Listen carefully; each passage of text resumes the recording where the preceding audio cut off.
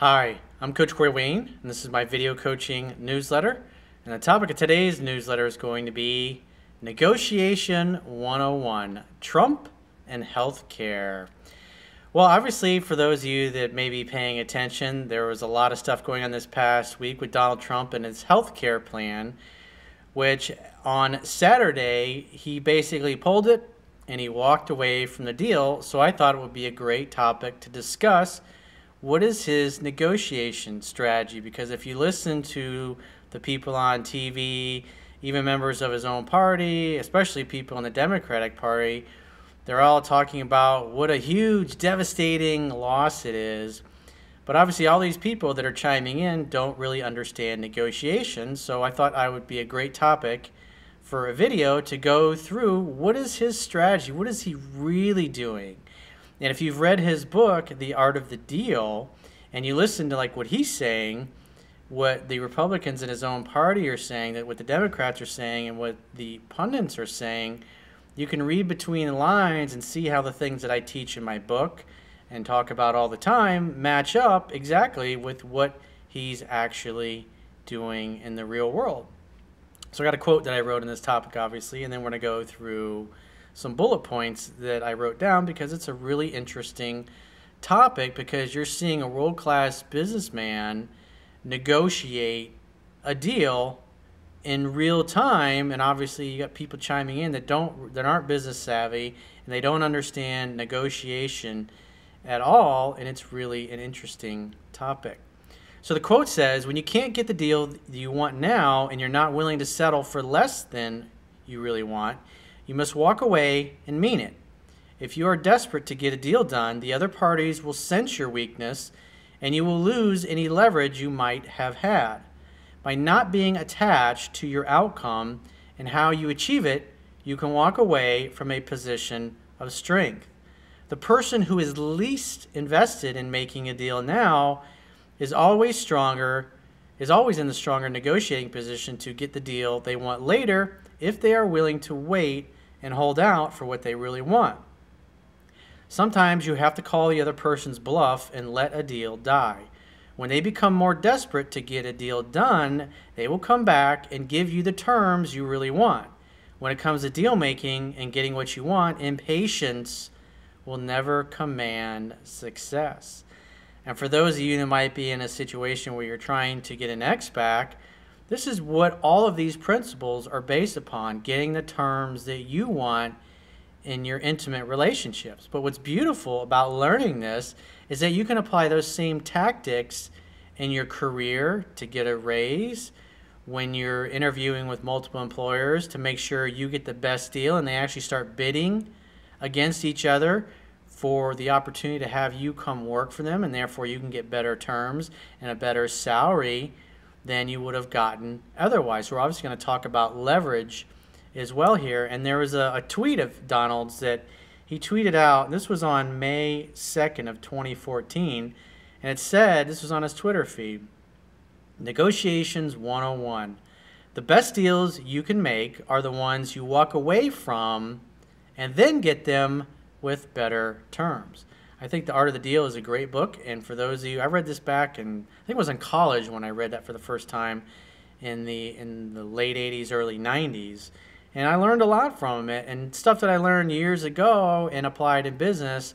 When I started applying those in my personal life, I was amazed that, wow, I'm actually getting better results, even when it looks like when you let the woman walk away.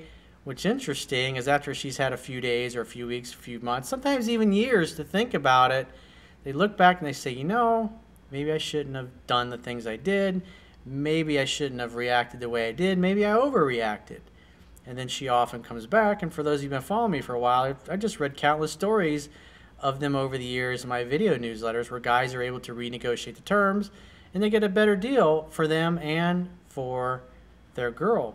And this reminds me, I've talked about this in videos in the past, where when I was in real estate, when I first got into the foreclosure business, flipping foreclosure houses, a lot of times I would really find a nice property that I really wanted to buy, but the numbers just didn't work or they weren't that great.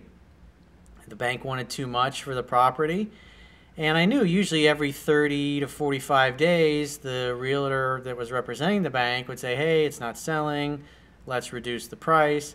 And so what I would do is I had a file with, sometimes I had properties that I followed up on for like 2 years, a year and a half, 2 years before I was ever finally able to get a deal where the bank was willing to sell it at my terms. Even though I really wanted to buy the house because I saw what it could be when it was fixed up in like new condition, if the numbers don't work, they don't work. In your personal life, if you can't get the terms that you want, the worst thing you can do is to agree to worse terms. Like when you're getting friend zoned, you say, okay, well, I'll be friends, even though it's not what I really want, in hopes that she'll later give me what I want. You're not negotiating from a position of strength. You've actually given up all of your leverage. And when you don't have any leverage and the woman doesn't respect you because she knows that you really want to date her romantically, and you agree to being friends only even though that's not what you want, women can't love a man that they don't respect. And so it's a great topic.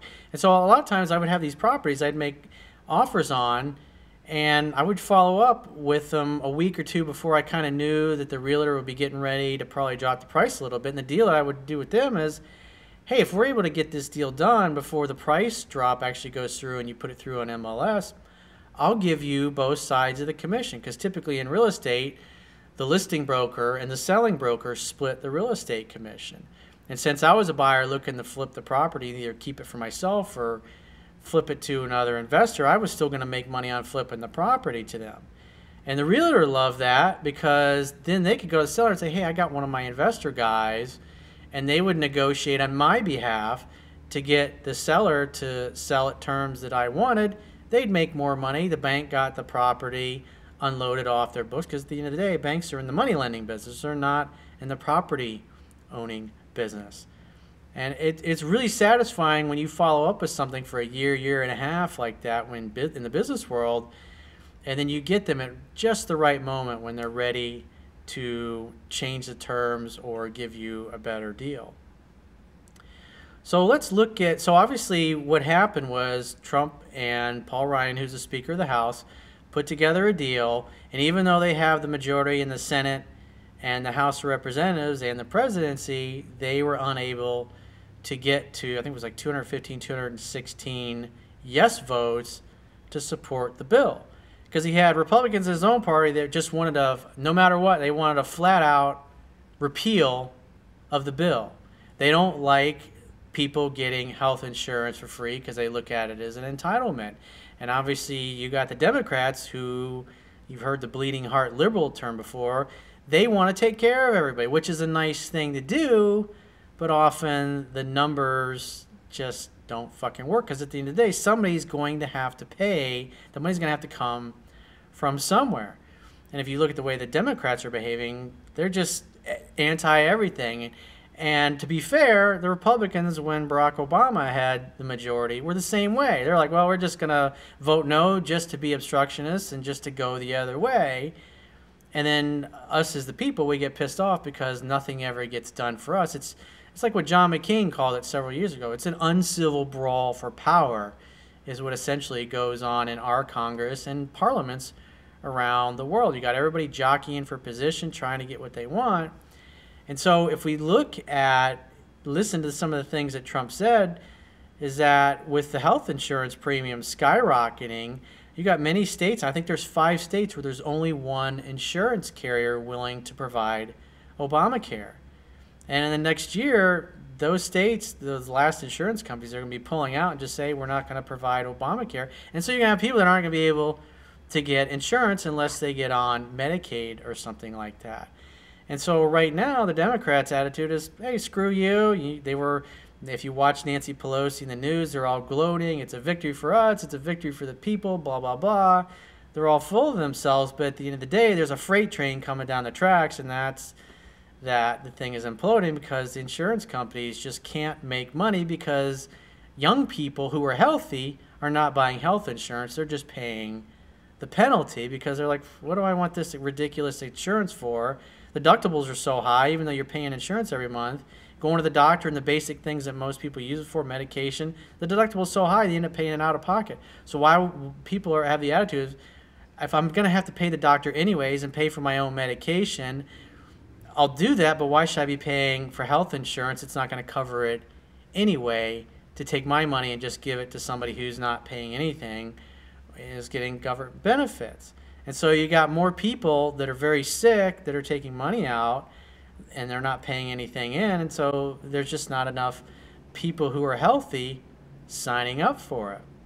And so by the end of the year, it's like, if you listen to Trump, the campaign, he said, I should just let it implode, but it's not the right thing to do for the American people. And if you look at the Republicans, how they got into office was, hey, we're going to repeal Obamacare. And that's what they promised their constituency, the people, the supporters, the people that voted for him.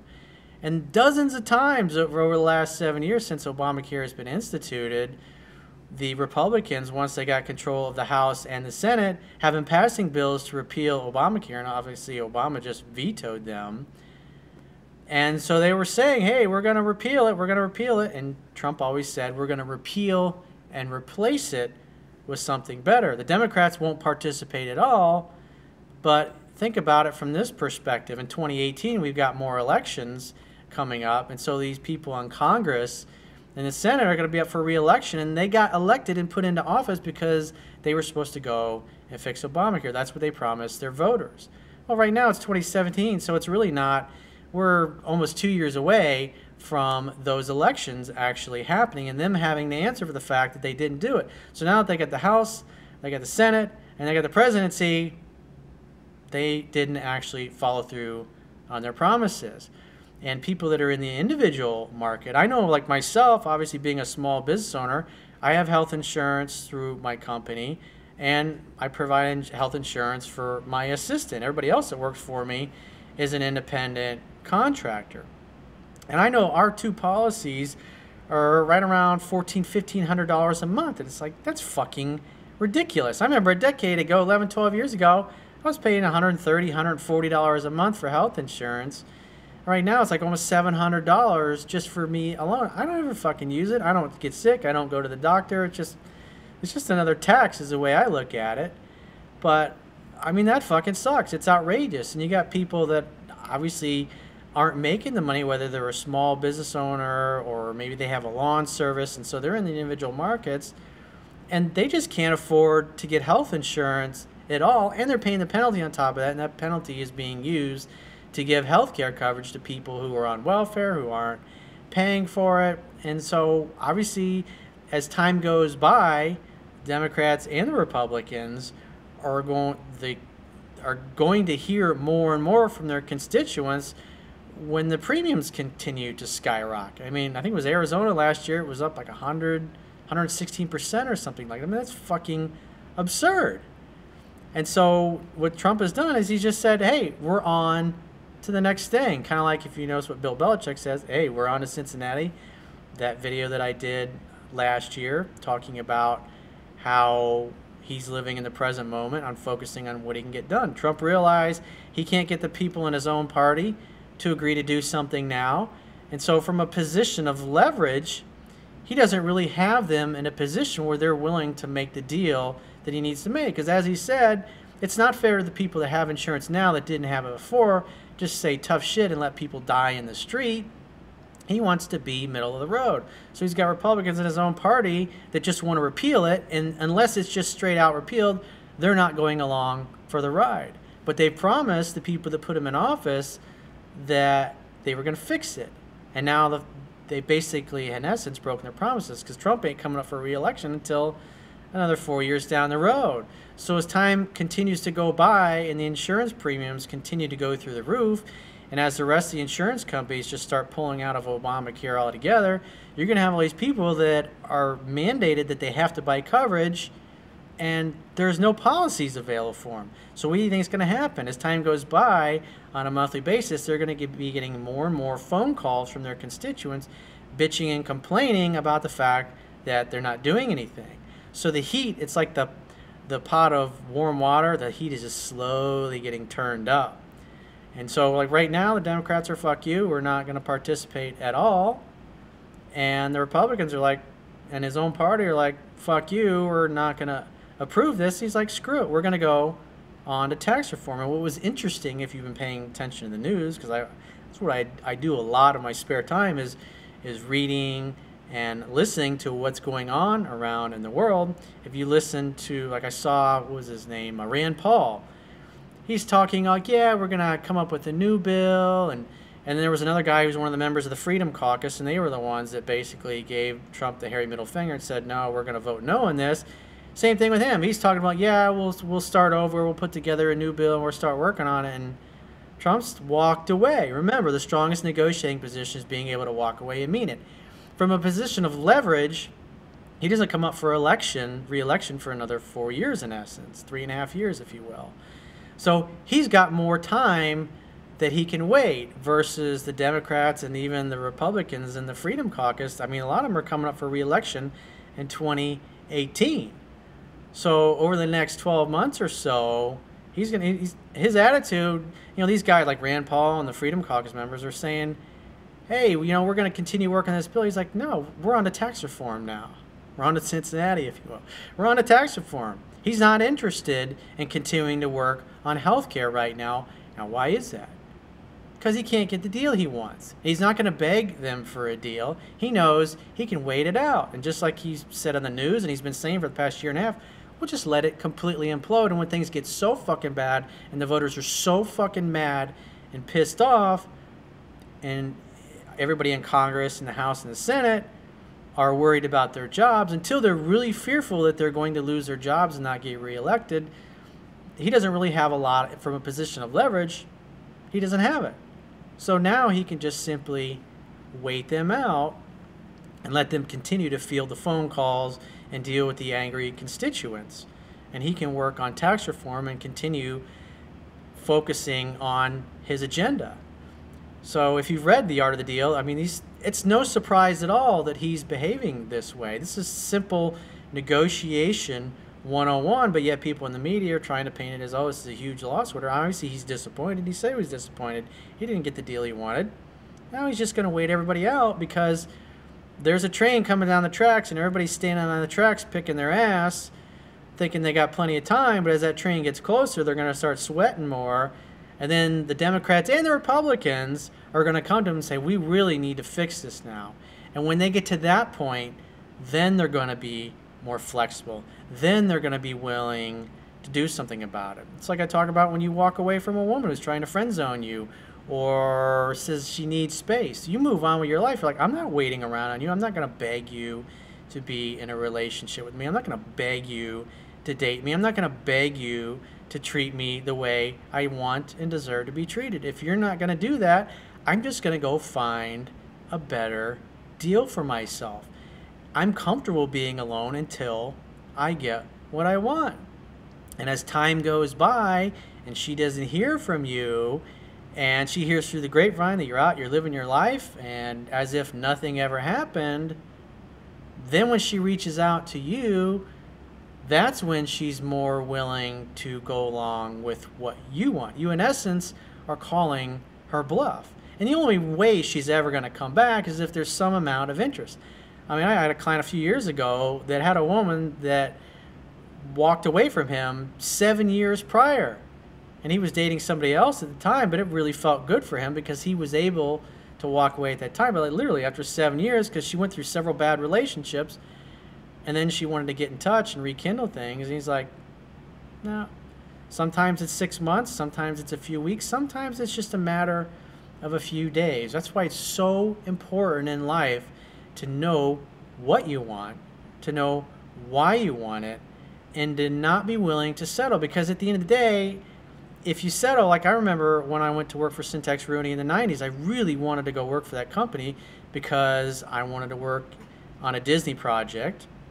I wanted to move to Orlando, and so the VP who was negotiating I actually took a less of a salary than I was making for the contractor down at Fort Lauderdale, and the way I justified to myself, well, the cost of living in Orlando was cheaper than it was in Fort Lauderdale if I'd have stayed down there.